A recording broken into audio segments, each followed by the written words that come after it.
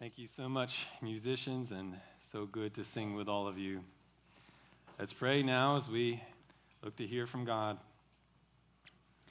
Lord, those things we sang are the things that we do desire in our hearts. Your kingdom come, your will be done. In this service, Lord, we want to behold the glory of the Lord. We want these truths to press on us in their full reality for our joy, for our sanctification. But we also long with the prophets, Lord, to see your glory go across the earth. We want to see the earth filled with the knowledge of the Lord. And Lord, we know one day that will be the case, and yet we desire it now. Teach us, Lord, as we are your witnesses in the meantime to the world. Teach us from your word. Help me to be able to explain your word. In Jesus' name, amen. While preparing for the sermon today, I came across an article about one Jewish man's experience, one Orthodox Jewish man's experience of trying to keep the Sabbath in Brooklyn. In the article, the man describes a certain distressing challenge he encountered when he and his wife first moved into that city. The challenge was they could not lawfully bring their baby to synagogue. The article goes on to explain why. According to the religious tradition established by the ancient Jewish rabbis, it is a violation of God's law, as expressed in the Torah, that's the 5 books of Moses, for a Jew to carry anything from one place to another on the Sabbath. Cannot carry anything from one domain to another. The rabbis said this represents the transport of goods, which is work, and God forbid the Jews to do any work on the Sabbath. They are to keep the day holy and rest. What this means is that Jews cannot carry a water bottle, a copy of the Tanakh, the Hebrew Bible, or even their own child when walking from their homes to the synagogue on the Sabbath. And by the way, you can't push a stroller either, because that too is considered work. This was very difficult for the Jewish man. Did God not want him and his wife to bring their baby to synagogue? Was the family or part of the family simply going to have to stay home until their child could walk? Can't carry him. Well, for a little while, the man's solution was, somewhat embarrassingly, to have a Gentile push the stroller for him on the Sabbath as he went back and forth from synagogue. The father was very uncomfortable with this, however, so he was quite relieved when the local rabbis, established a new Eruv, E-R-U-V, in the section of Brooklyn in which the man lived. What is an Eruv, you ask? Well, the short answer is, an Eruv is a workaround for the rule about not carrying things on the Sabbath. The rabbis say that you cannot take items from one domain to another on the Sabbath, one area to another. But you can carry items around your own home. I mean, that's your home domain. You're not transporting goods if you're just moving items around your home. So what if one extended the boundaries of one's home domain, the domestic space? Extend it far enough to even cover the place that you need to transport your item to, or even your child who cannot walk. Extend the home boundary. Well, this is what an Eruv does. An Eruv is an area of extended domestic domain, marked off by something tangible like translucent fishing line, through which Jews may lawfully carry objects back and forth on the Sabbath. And these Eruvin, that's the plural, they can be quite large. The article mentioned that there were plans for an Eruv to eventually encompass all of Brooklyn. All of that is going to be considered domestic space, and you can carry items back and forth on the Sabbath. And much to the relief of the Jews, the devout Jews, who are otherwise very much restricted by the Sabbath rules. Now, it's worth asking in light of all that, is this really what God had in mind when God commanded Israel to honor his Sabbath and to use it as a day of rest rather than work? Surely not. Rather, don't these rules and the workarounds the Jews must come up with just to keep the rules so they can still live life, don't they sound ridiculous? You cannot even carry your baby on the Sabbath? Why? Why have the Jews imposed such a burden on themselves that God never commanded and God never meant for them to bear? Well, the answer is the rabbinical commitment to fencing in God's law. Fencing in God's law. See, the ancient rabbis, like the rabbis today, they were committed to helping God's people avoid sin, breaking his law, violating his commands. And they wanted to do this at all costs, lest judgment fall upon the Jews and the Jews not enter into God's kingdom. The rabbis realized, though, that it's very easy to break God's law, even accidentally, without intending to. So they came up with extra rules to make sure that Jews never even got close to disobedience. We're going to put these rules that keep you further out so that you'll never violate God's law. For example, to avoid accidental ceremonial uncleanness, the rabbis prescribed, in Jesus' time, extra ceremonial washings before meals. Before you eat, you have to wash your hands ceremonially. It's not in God's law, but it's what they prescribed. Another example, to avoid blaspheming God's special name, Yahweh, God specifically said, don't blaspheme my name, the rabbis prescribed never saying or even reading God's special name at all, which is something they still avoid today. And to avoid breaking the Sabbath, the rabbis came up with 39 categories of work and then prescribed that the Jews never do any of these categories of work on the Sabbath, even if the work is easy or commonplace. Well, you say, isn't that going to make things more difficult for the Jews? Better safe than sorry. That's the thinking. Yes, it's more hoops for us to jump through, but if we keep all the rules, if we keep all the extra rules, then everyone will be safe from sin. No one will violate God's law. And we Jews will be blessed. Of course, though, these extra rules, which were originally intended to be a help to God's people in keeping the law, not only did the rules grow to be very burdensome, afflicting to the Jewish people, but they came to acquire an authority equal to and sometimes even superior to what God said in his word. Violating the tradition of the rabbis was soon itself considered sin. And it could bring the harshest consequences, in some cases, even death. The thought became that those who truly love God and are going to be in his kingdom, they not only keep the laws expressed in the Tanakh, but they keep the law according to the tradition of the rabbis. That's what a true Jew does, what a true holy person does. He follows the tradition of the rabbis. But what did God think of these man-made religious traditions imposed upon his people?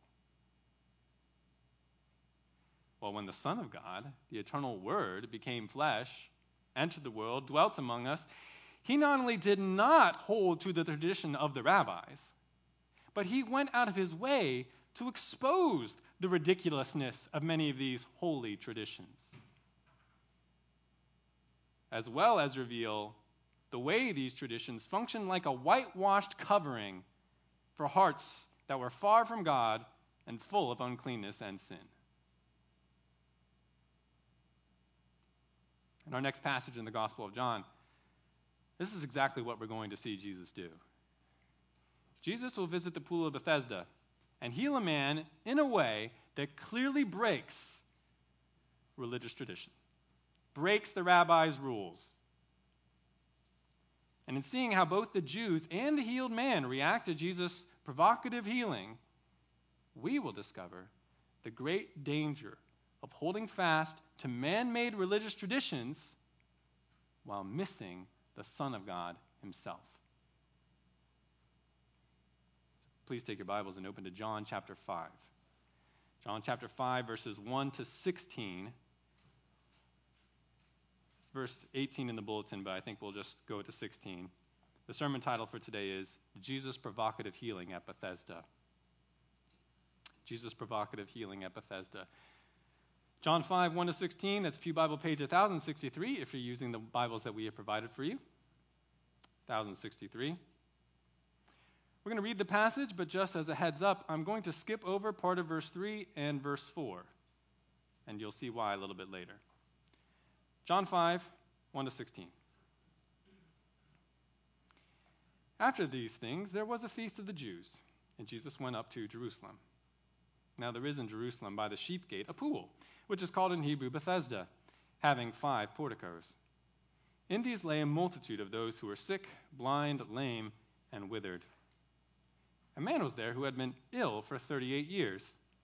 When Jesus saw him lying there and knew that he had already been there a long time, or had already been a long time in that condition, he said to him, "Do you wish to get well?" The sick man answered him, "Sir, I have no man to put me into the pool when the water is stirred up, but while I am coming, another steps down before me." Jesus said to him, "Get up, pick up your pallet, and walk." Immediately the man became well and picked up his pallet and began to walk. Now, it was the Sabbath on that day. So the Jews were saying to the man who was cured, "It is the Sabbath, and it is not permissible for you to carry your pallet." But he answered them, "He who made me well was the one who said to me, 'Pick up your pallet and walk.'" They asked him, "Who is the man who said to you, 'Pick up your pallet and walk'?" But the man who was healed did not know who it was, for Jesus had slipped away while there was a crowd in that place. Afterward, Jesus found him in the temple and said to him, "Behold, you have become well. Do not sin anymore, so that nothing worse happens to you." The man went away and told the Jews that it was Jesus who made him well. For this reason, the Jews were persecuting Jesus, because he was doing these things on the Sabbath. Well, like I said last week, Jesus' honeymoon period with the people of Israel is clearly over. We aren't in the presentation phase, the presentation of the Son of God phase that we saw in John chapters 1-4. We've definitely moved into the opposition to the Son of God phase, which will run from John 5 all the way to the end of John 12, where the stubborn refusal of the Jews to believe, even after witnessing all the miraculous signs of Jesus' ministry, will become quite apparent. Here, though, is Jesus' third miraculous sign in this gospel, a sign of healing. Though this sign is not so much concerned with the man who is healed, I mean, there is some concern for him, but the focus is not so much on the man who is healed, but on the Jews, who incredibly become enraged after the healing and even want Jesus dead. Why? Why this new, even murderous anger from the Jews toward Jesus? Well, it all has to do with man-made Jewish religious traditions about what was and what was not allowed on the Sabbath. But Jesus purposefully chose to heal on the Sabbath, and John purposefully chose to write about it so that we who are reading it now might learn a crucial lesson. What is that lesson? We can capture the main idea of the passage this way. John presents the sign of Jesus healing a sick man on the Sabbath so that you might be rescued from self-righteous religious tradition to believe in Jesus. It's really going to be one or the other. But John presents the sign of Jesus healing a sick man on the Sabbath so that you might be rescued from self-righteous religious tradition to believe instead in Jesus. We can divide our passage into 3 main parts, so I'll use 3 narrative headings as we make our way through the verses. The first heading covers verses 1-9, and it is, number 1, Jesus heals a sick man on the Sabbath. Jesus heals a sick man on the Sabbath. Look at verse 1. After these things, there was a feast of the Jews, and Jesus went up to Jerusalem. Notice that beginning phrase, after these things. After what things? Well, after the events that we heard about in chapter 4. Jesus returned to Galilee, and he healed the royal official's son of that man the son of the man who met him in Cana. heard about that miracle. Well, how long after those events are we now? We don't know. This is just sometime afterwards. And what is Jesus doing now? He's going up to Jerusalem again to celebrate one of the three main Jewish feasts. All adult Jewish males are commanded to do that in the Torah, in the books of Moses, so Jesus is obediently fulfilling the law. Which feast is it? We don't know. Could be the Passover, but the author doesn't tell us because it's not important for what comes afterwards. But what is important for us to know is something about a location that Jesus visits while in Jerusalem, which is what we see in verses 2 and the beginning part of verse 3. Look there. Now there is in Jerusalem by the sheep gate a pool, which is called in Hebrew Bethesda, having 5 porticos. In these lay a multitude of those who were sick, blind, lame, and withered.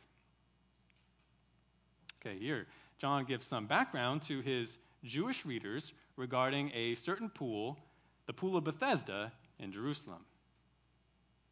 Now, why weren't his audience of Jews, Hellenistic Jews, why weren't they familiar with this pool?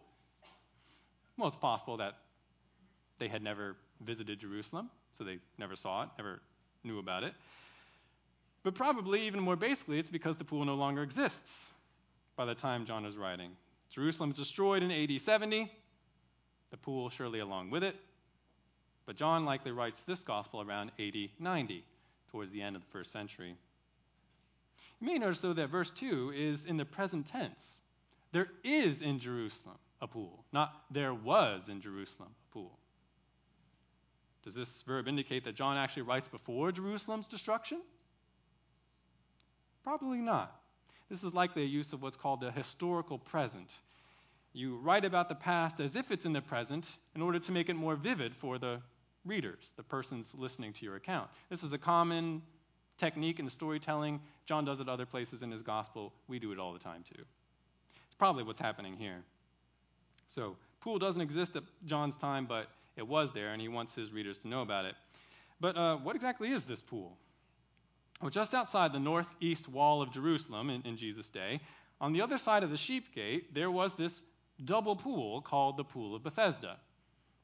That name it says Hebrew, but that's Hebrew Aramaic. This is an Aramaic name meaning either house of outpouring or house of mercy.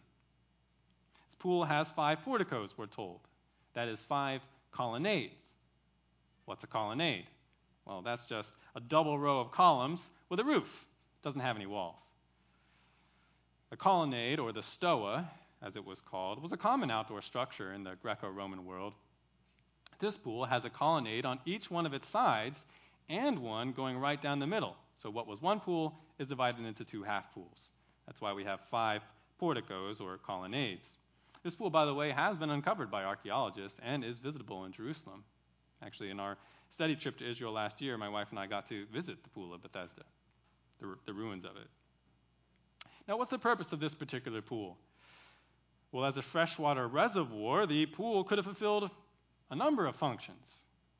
But one of them apparently was bathing, even ceremonial cleansing, ceremonial washing. And notice who, according to verse 3, is particularly attracted to this pool and laying in its various colonnades. All kinds of sick people, a multitude of sick. Why? Well, the Pool of Bethesda had gained a reputation as having special healing properties. Furthermore, according to verse 7, this healing capability was popularly thought at the time to relate to an intermittent, every once in a while disturbance or stirring of the waters in the pool. The water gets agitated, that's somehow associated with the healing. Now, the end of verse 3 and verse 4 provides a further explanation as to where the pool's healing power came from. But you may notice in your Bibles that these words are in brackets, or there's a footnote for these verses in your Bible. Let's read the end of verse 3 and verse 4 now. These sick were waiting for the moving of the waters. For an angel of the Lord went down at certain seasons into the pool and stirred up the water. Whoever then first, after the stirring up of the water, stepped in was made well from whatever disease with which he was afflicted. Why are these verses in brackets? Why is it the footnote? Well, that's because these verses are very likely not original to John's gospel. They're not actually part of the Bible as God originally wrote it. The reason why many Bible interpreters and translators make this conclusion about these words is because these words are not in the earliest and best manuscripts we have for the book of John. Half of verse 3 and verse 4, it only appears in later manuscripts of the book of John, which means it was probably added later. Actually, what happened, most likely, is that a copyist, he's looking at the verses, he feels like there needs to be a further explanation as to why the sick people are gathered at the pool. And so he includes as a footnote, or maybe he puts it in the actual text, but he's trying to give an extra explanation as to why all these sick people are gathering here. And so he tells us there was this story, there was this idea that people believed that an angel invisibly stirred up the waters from time to time and imbued the waters with magical power that would heal whoever went into the pool first after the stirring of the water. Now, we don't know if that's true. Maybe the guy said that this is true and he added it into the Bible, but we don't know if that's true. If that is indeed what people thought, well, then their belief was based on false hope. There wasn't an angel actually stirring the waters. This wasn't a miracle that God was providing for this people, because this sounds way more like pagan superstition than any kind of miracle we see God do in the Bible. Are you kidding me? Healing by lottery for those who are quickest to get into the pool? That's not the way God usually does things. That sounds much more like a pagan idea. So maybe that is what people thought, but it certainly wasn't based on truth. Certainly there was a stirring of the waters, that is mentioned in verse 7, which perhaps could be explained as an unknown spring, sometimes bubbling up from time to time to disturb the waters. And people thought, hey, why is it bubbling all of a sudden? There must be something supernatural going on. And so there's this speculation about even angelic healing, perhaps. But whatever the exact reason for the pool's reputation, it is true that water does have a therapeutic quality many times, certain baths, certain pools. So I'm sure that's in there too. But whatever the exact reason for the pool's reputation, we learn in verse 3 that all kinds of sick people are lying around it in these porticos, hoping for a miracle. Vainly hoping for a miracle. The text then introduces us to one of these sick people in verse 5. A man was there who had been ill for 38 years. Ouch. 38 years is a long time to be sick. It's actually more time than I've been alive. This man's been sick 38 years. Was he born with the illness? Possibly. Though what we read in verse 14 suggests that the man became sick sometime after his birth. What was the sickness? Is he lame in his legs? Was he injured? Is he paralyzed? Unable to use his legs? Again, possibly, though the passage doesn't use that word to describe the man. It doesn't call him lame. And instead, it repeatedly refers to him simply as someone who is sick. So probably he has some disease that has so deeply afflicted him that he can hardly move. He's so sick. And this has been going on for 38 years. Probably got worse over time. And now he's just one of the many hoping for a healing at this pool. Is he ever going to find it? Well, someone finds him first. Look at verse 6. When Jesus saw him lying there and knew that he had already been a long time in that condition, he said to him, "Do you wish to get well?" How curious. Amid whatever else Jesus is doing at the Jerusalem feast, Jesus stops by this pool and finds this man out of all the others. The verse says Jesus saw him and knew how long the man had been suffering. How did Jesus know? I suppose Jesus could have asked around. But based on what we've seen so far in the Gospel of John, we know that Jesus has supernatural knowledge. He probably knew this without asking anybody. He knew all about this man. Jesus asks the man if he wants to get better, which at first may sound like a silly question. Jesus, he's been sick for so long, and now he's lying in one of the spaces around the pool of Bethesda. You think he doesn't want to get well? Well, let's remember, Jesus always has his reasons for asking the questions that he does in the Bible. Now, one of them here is no doubt to suggest to the man that Jesus can do something about the man's condition. Jesus can even make him well. He wants to ask the man if he's interested. Well, let's see how the man responds in verse 7. The sick man answered him, "Sir, I have no man to put me into the pool when the water is stirred up. But while I am coming, another steps down before me." An interesting response. The man gives this response, surely, both to explain why he hasn't gotten well yet, and to suggest what Jesus could do to help him get well. Why hasn't the man gotten well? He can't get to the pool fast enough when the water's stirred up. No one is helping him, which means someone else always gets into the water before he does. Suggests that the water has been stirred, whatever that means, multiple times since the man has been there. Does this mean then that some people were actually healed? That those quicker persons who got into the water before him actually experienced healing? Not necessarily.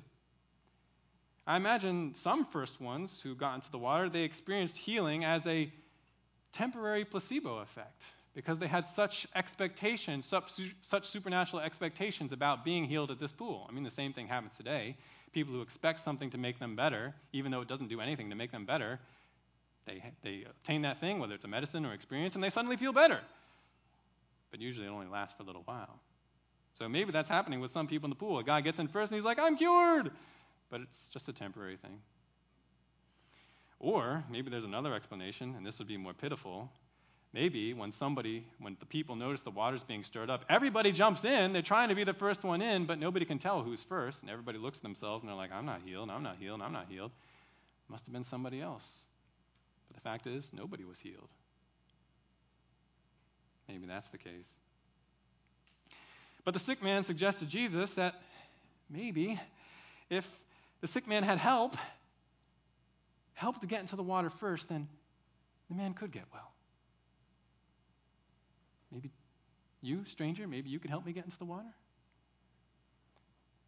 Well, even having a stranger's help, compassionate stranger's help, that's no guarantee of healing, right?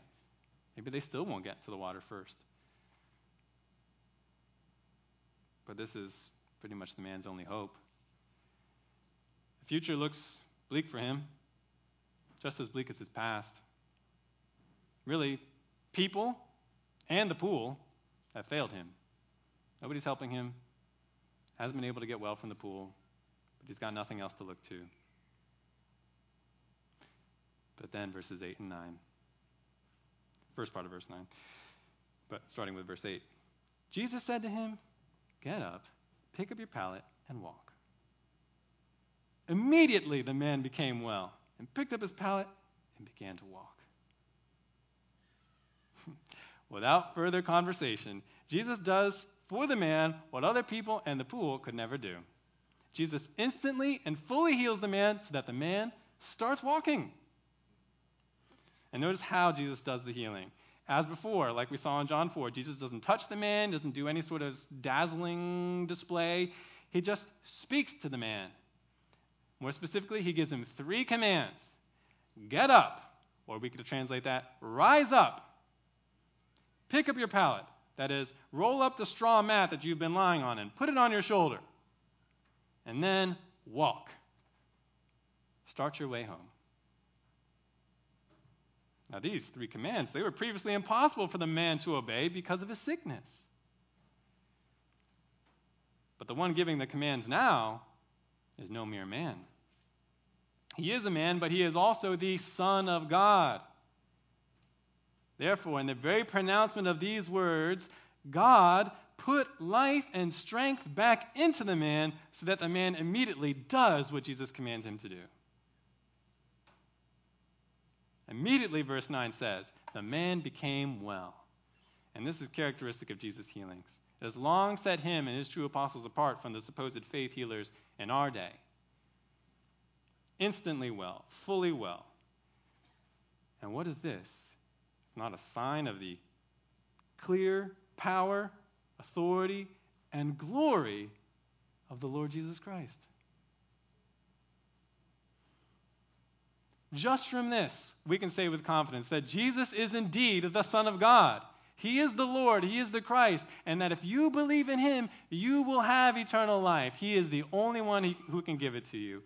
He proves everything He said about Himself and salvation in this one miracle.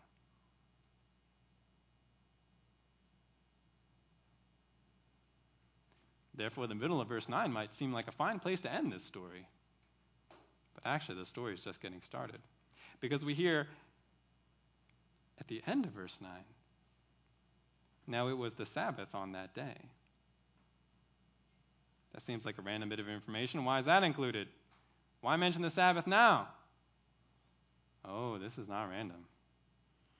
Because what Jesus just commanded the man to do as part of the man's healing, it goes directly against what the rabbis, what the Jewish authorities, what the Jewish people believed was lawful for the Sabbath.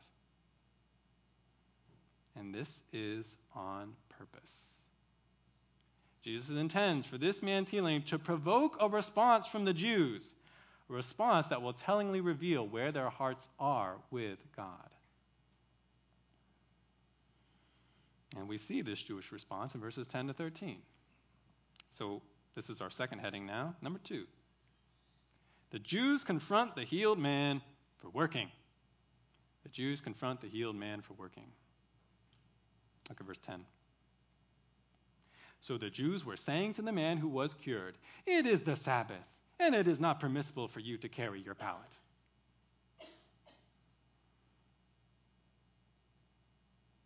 Take a moment. Think about this. This man has just been healed from a debilitating 38-year sickness, suddenly to walk in full strength. The fact that he's now carrying his mat on his shoulder is a testimony to the powerful mercy of God that has been unleashed in his life. Yet the only thing the Jews can think to say to him in response is, "Hey, stop violating the Sabbath." I think they've missed something here, don't you? Notice the phrase, "the Jews," again. Undoubtedly, John has in mind here specifically the Jewish leaders, the scribes, the Pharisees, Jewish religious leaders. But as is John's custom in this book, John doesn't designate that these are the Pharisees, the religious leaders. He just calls them the Jews. And this, again, is to show us that what the leaders do and say ultimately represents the response of the Jewish people as a whole to Jesus. They lead the people to take the same response toward Jesus that they do. So John calls them simply the Jews. Notice the verb tense of the phrase in this verse. Notice the verb tense of the phrase "were saying" in this verse. This is the imperfect tense, which means that the Jews keep saying what they say to this healed man. It's ongoing. "Hey, you, stop carrying your pallet. It's the Sabbath. Hey, stop. What are you doing? That's not lawful, and you know it." They keep coming after him. Now, why wasn't it lawful for the man to carry his bed? There's nothing in the Torah that forbids this. It's not like this man was a straw mat salesman, moving his inventory from one place to another or peddling his merchandise. "Hey, you want a straw mat? Give me 10 shekels. No, he's just bringing his bed home. But the rabbis had already defined at this time that carrying objects from one place to another is work. Doesn't matter what the object is. Doesn't matter how far away the place is you're going. If it's from the home domain to somewhere else, or from somewhere else to the home domain, hey, that's work, and that's forbidden on the Sabbath. Come on, we got to make sure we don't violate the law. So follow the rules. Thus, according to the religious tradition, the accepted Jewish religious tradition, this man is breaking the Sabbath and dishonoring God. How sacrilegious.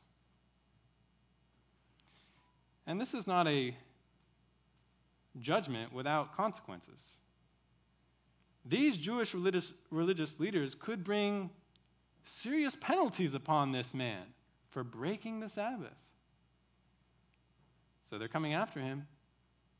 How's he going to respond? Verse 11, we find out. But he answered them, He who made me well was the one who said to me, pick up your pallet and walk. Well, how does the man respond? Well, he points back to the person who healed him. The guy who made me well, the one who miraculously cured me, he told me to do this. Was I going to argue with him? Now, that is a true answer, and one that should have got the accusing Jews thinking. But is this basically an effort to pass the buck? To avoid responsibility? To lay the blame on the one who healed him? Hey, he told me to do it. Don't blame me. I'm not an irreligious Jew. But the guy who healed me, he told me to do this. Well, the Jews come back again in verse 12. They asked him, who is the man who said to you, pick up your pallet and walk? Notice what the Jews don't include in their question. They don't say, who is the one who miraculously healed you? I don't care about that. Only, who's the one who told you to break the Sabbath? Who's the one who told you that you could pick up your mat, carry your straw bed, and break the Sabbath? Who did it? Give us the identity of this lawbreaker. Verse 13 then gives us a surprising bit of new information. But the man who was healed did not know who it was, for Jesus had slipped away while there was a crowd in that place. Now, what do you know? The healed man isn't able to identify the one who healed him and who told him to work on the Sabbath because the man doesn't know. The end of the verse tells us why. Before the man could ask or notice after being healed, Jesus slipped away into the crowd. No doubt there was much awe and excitement after this sudden healing. I'm sure some of those sick people around the guy who was being healed, they're like, that's the guy who was sick for 38 years. He's been here forever. Look at him. There's a bunch of excitement. Everybody crowds around him. They're asking him questions. There's a big commotion. Jesus doesn't stick around. Doesn't try to draw any excitement to himself. He just leaves, slips away. Verse 13's notable observation leads us to two other ones. First, since verse 13 is true, that means that Jesus healed this man quite apart from any faith this man had in Jesus. He didn't even know who Jesus was. He certainly didn't have faith that Jesus would miraculously heal him. He had no reason to expect that. So though faith is involved in many miracle accounts in the Bible, it is an error to say that God requires faith from people before they can be healed. Not always. Not with this man. Second observation. Though Jesus clearly had the opportunity to heal other sick people at the pool, maybe even all the sick people at the pool, he didn't choose to do so. He just had mercy on one man. Just this man who didn't even know who Jesus was and didn't believe in Jesus. Why did God choose to do that? Why did Jesus choose to do that? We don't know. Except that it fit the Father's plan for Jesus. It's part of his messianic mission. And of course, this is another example of that truth we see throughout the Scriptures when it comes to God. You will have mercy on whom you will have mercy, and you will have compassion on whom you will have compassion. Nobody can blame God for not healing them, but this man has received an incredible gift he never deserved. Yet the Pharisees are foiled. The Jews cannot identify the Sabbath-breaking culprit responsible for all this mess. Or can't they? Let's look at the final heading, covering verses 14 to 16. This is number 3. The Jews begin persecuting Jesus for his healing. The Jews begin persecuting Jesus for his healing. Verse 14. Afterward, Jesus found him, that is the sick man, formerly sick man, in the temple, and said to him, "Behold, you have become well. Do not sin anymore, so that nothing worse happens to you." Well, here's a fascinating development. We see here that sometime later during the feast, the healed man goes into the temple complex, probably to offer worship and sacrifice based on his new healing, his new health, even his ceremonial cleansing. He can come back to worship now, and he does so. This man is probably still on cloud 9 based on the wonderful change of circumstances in his life. But then Jesus finds the man again, and he directs him to a more urgent matter than his physical well-being. Behold, you have become well, Jesus says. You can see for yourself that your healing is genuine. This is no placebo. This is no temporary thing. Your healing is genuine. You are well, and I'm the one who did it for you. But then Jesus says, do not sin anymore. Or we could also justly translate that as, stop sinning. That's an interesting command and exhortation. Because what does that imply? That the man has been sinning. That he is a sinner who must repent, who must turn from his sin, who must turn from all that dishonors God to seek the Lord. And Jesus adds a weighty reason for why the man must stop. Jesus says, so that nothing worse happens to you. What exactly is Jesus saying? Is he saying that this man's previous sickness was the result of sin? And so now a refusal to repent may result in an even greater affliction than the man has previously suffered. Even that 38-year debilitating illness, you might have some worse chastening brought into your life from God. Perhaps that's what Jesus is saying.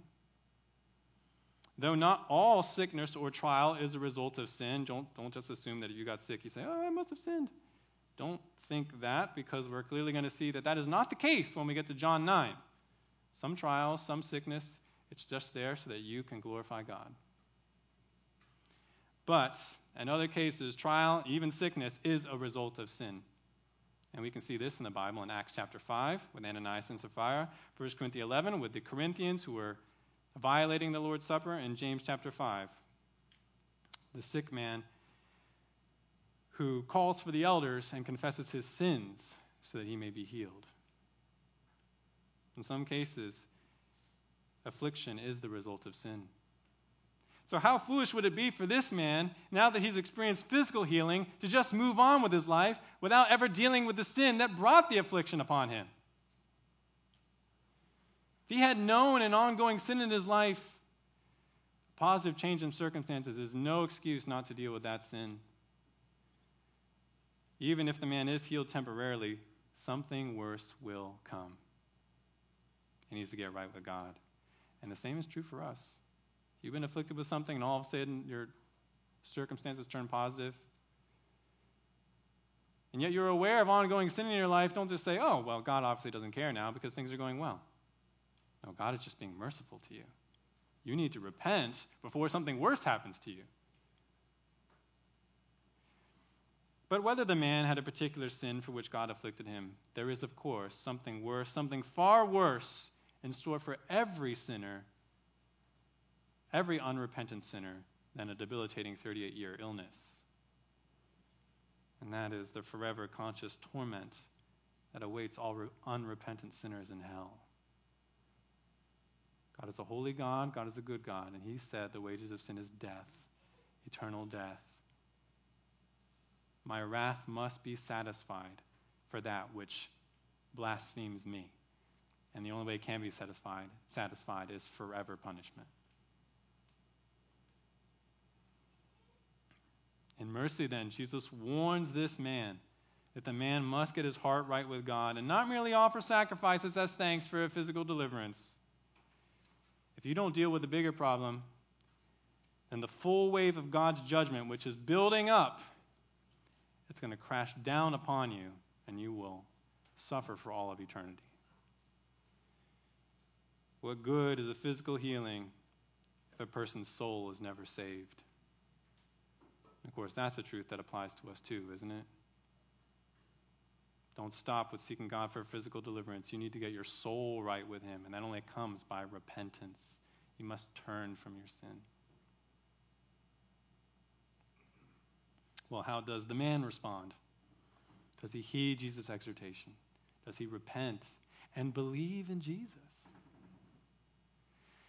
Well, look at verse 15. The man went away and told the Jews that it was Jesus who made him well. That is a strange development, isn't it? We might have expected the man to confess his faith in Jesus and go home and tell his family about Jesus, like the royal official did, whose son was healed. That was just the previous chapter. But this is not what we see. The man instead goes back to those angry Jewish leaders, the ones hunting for the Sabbath breaker, and he tells them that the one they're looking for is Jesus. Why on earth does the man do this? Is this a mark of new faith? Was he courageously going to give testimony to those hostile to Jesus, saying, Jesus proved his messiahship by healing me. I want you to know it's Jesus. Significantly, verse 15 does say that the man told the Jews that it was Jesus who made him well. It doesn't say it was Jesus who told me to break the Sabbath. It was Jesus who made me well. So is this a mark of new faith? Or is this a mark of naivete? Not picking up on the hostility of the Jewish leaders, the man goes back like a simpleton to finally answer the question they gave him before. Oh, now I know the name of the one you're looking for. It's Jesus. Okay, have a nice day. Is that what the man's doing? She's just not quick on the uptake? Or is this really a mark of betrayal? Instead of showing gratitude to Jesus and heeding Jesus' warning and call to repentance, the man tries to ingratiate himself with the Jewish leaders by tattling on Jesus. After all, such would secure the man's continued access to the synagogue and the temple. He wouldn't be put out of Jewish society or face any other kind of punishment. Which is the reason? Why does he tell the Jews? That's a difficult question to answer. But I believe the answer, one way or another, is negative. Really? I think the man is hedging his bets here. He's not explicitly betraying Jesus. He is grateful to Jesus. But he also doesn't want to run foul of the Jewish leaders either. Doesn't want to be ostracized. So he gives up Jesus. One of the reasons I take this view is because when we get to John 9, I've already mentioned that chapter, we're going to see another man healed on the Sabbath, just like this man is, and that other man, just like this man, at first doesn't know the identity of who healed him. But this other man, in John 9, the man born blind, he will defend Jesus before the Jews, even without knowing who Jesus is. He'll say, this man clearly is from God. And when the man does, the Jews will condemn him and put him out of the synagogue. He's excommunicated from Jewish society, proper Jewish society. And yet that's when Jesus finds the man again, reveals himself to him, and the man believes in Jesus. And he even falls down to worship him. All that is very different from what we see of the healed man here. So I believe there's a tragic note to this sign miracle of John 5. This healed man foolishly, ungratefully chooses this world, his present comfort, the man-made system of religious tradition that he was raised in, rather than the God of life and the merciful Son of God who had mercy on him. What a foolish choice. Well, whatever the man's exact reasoning for telling the Jews about Jesus, we see the effect in verse 16. For this reason, the Jews were persecuting Jesus, because he was doing these things on the Sabbath. Notice the verb tense of the phrase, were persecuting. It's another imperfect, indicating continual past action. So in other words, because of this healed man's testimony about Jesus, the Jewish leaders have switched from mere observation and interrogation of Jesus to vicious persecution.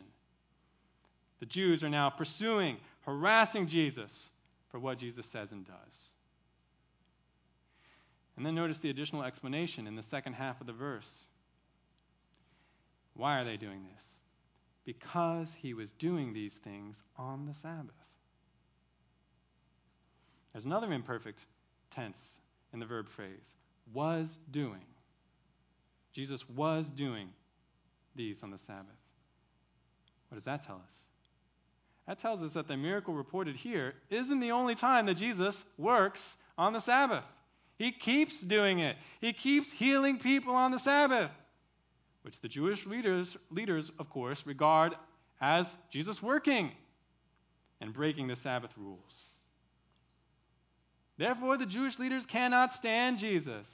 He's breaking the holy rules of our religious tradition. He's teaching others to do so. We've got to stop this wicked man, this evildoer, this looser of the Sabbath.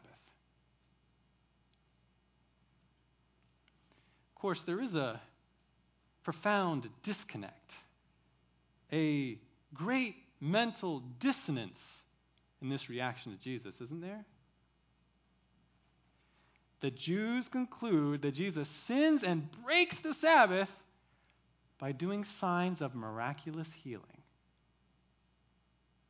Isn't there something obviously wrong with that conclusion? If breaking the Sabbath, as Jesus does, is so evil, then how does Jesus continue to heal by the power of God? Not just once, but time after time. There's a glaring contradiction now staring the Jews, and specifically the Jewish leaders, in the face.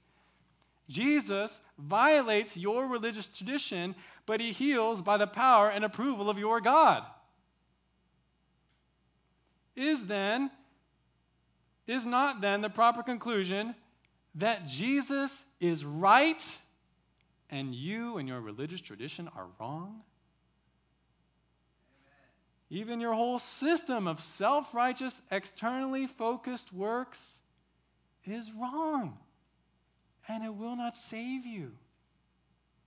He needs to show you the way of salvation that's in him. That's the proper conclusion. That's the rational conclusion. That's proper logic. And this is the realization that John wants his original audience of Hellenistic Jews, and of course us today, to see. We must be rescued from entrapping religious tradition, from man-made, self-righteous religious tradition, or else we will never be saved. We will never turn to Jesus, believe in Jesus to be saved. We will end up, if we don't do this, if we're not rescued, we will end up just as ridiculous and as eternally condemned as these Jews who are condemning Jesus.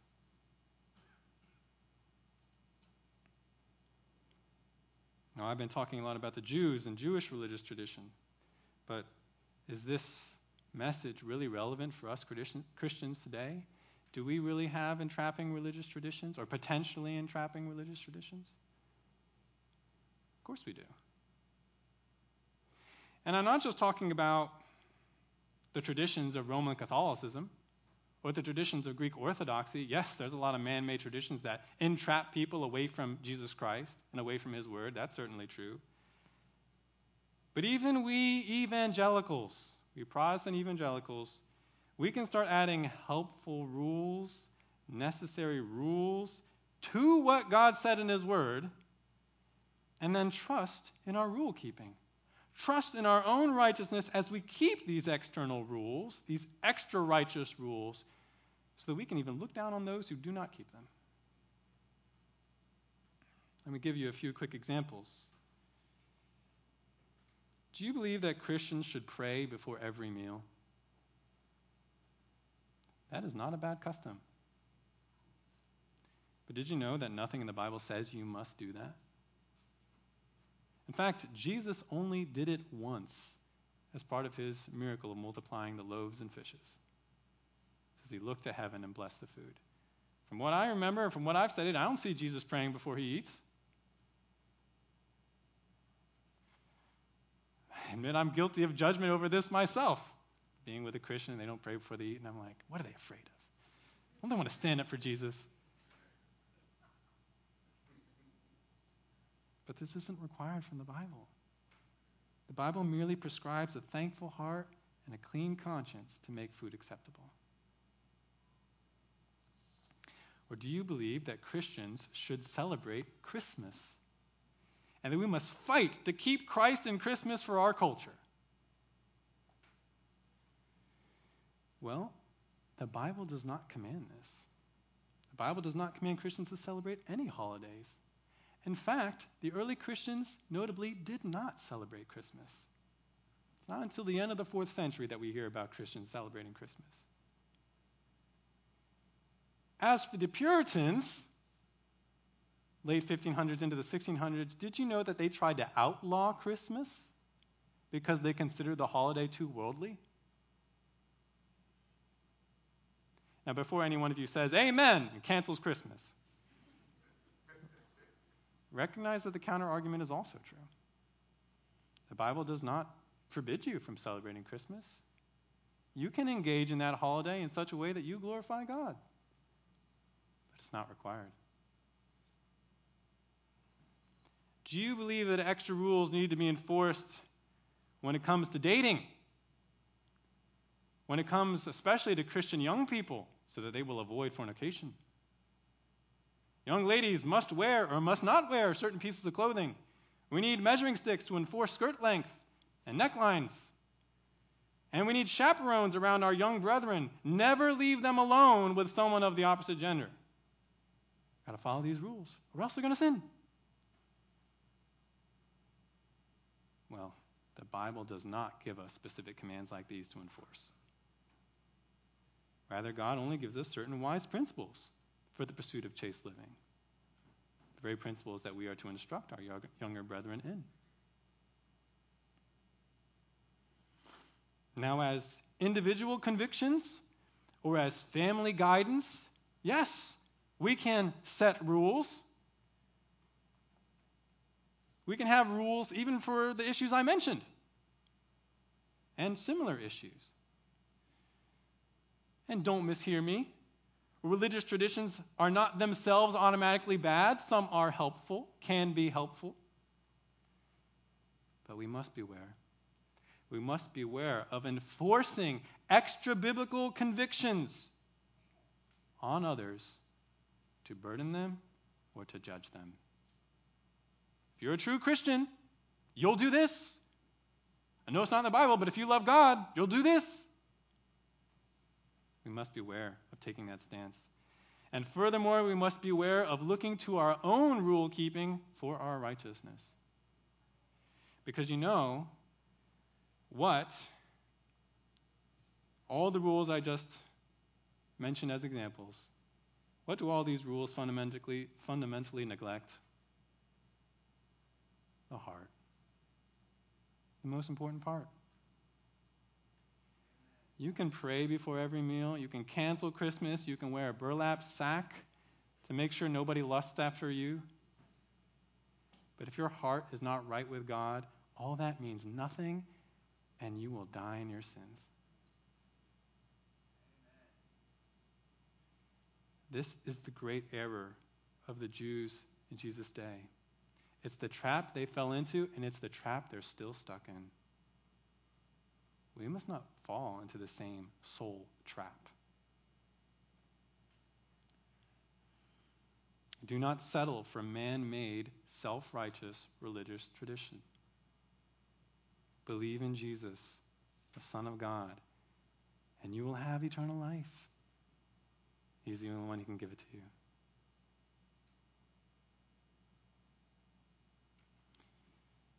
Well, how does Jesus respond to this new hostility from the Jews? Does he back off? Does he avoid saying anything else that might upset these powerful Jewish religious leaders? Far from. Rather, as we'll start to see next time, Jesus uses the generated controversy of his Sabbath healings to put forward an even more provocative and even more infuriating claim before the self-righteous Jews. Namely, Jesus will declare that the reason why he does what he does on the Sabbath is because Jesus is God. Come back next time to hear all about that. Let's close in prayer.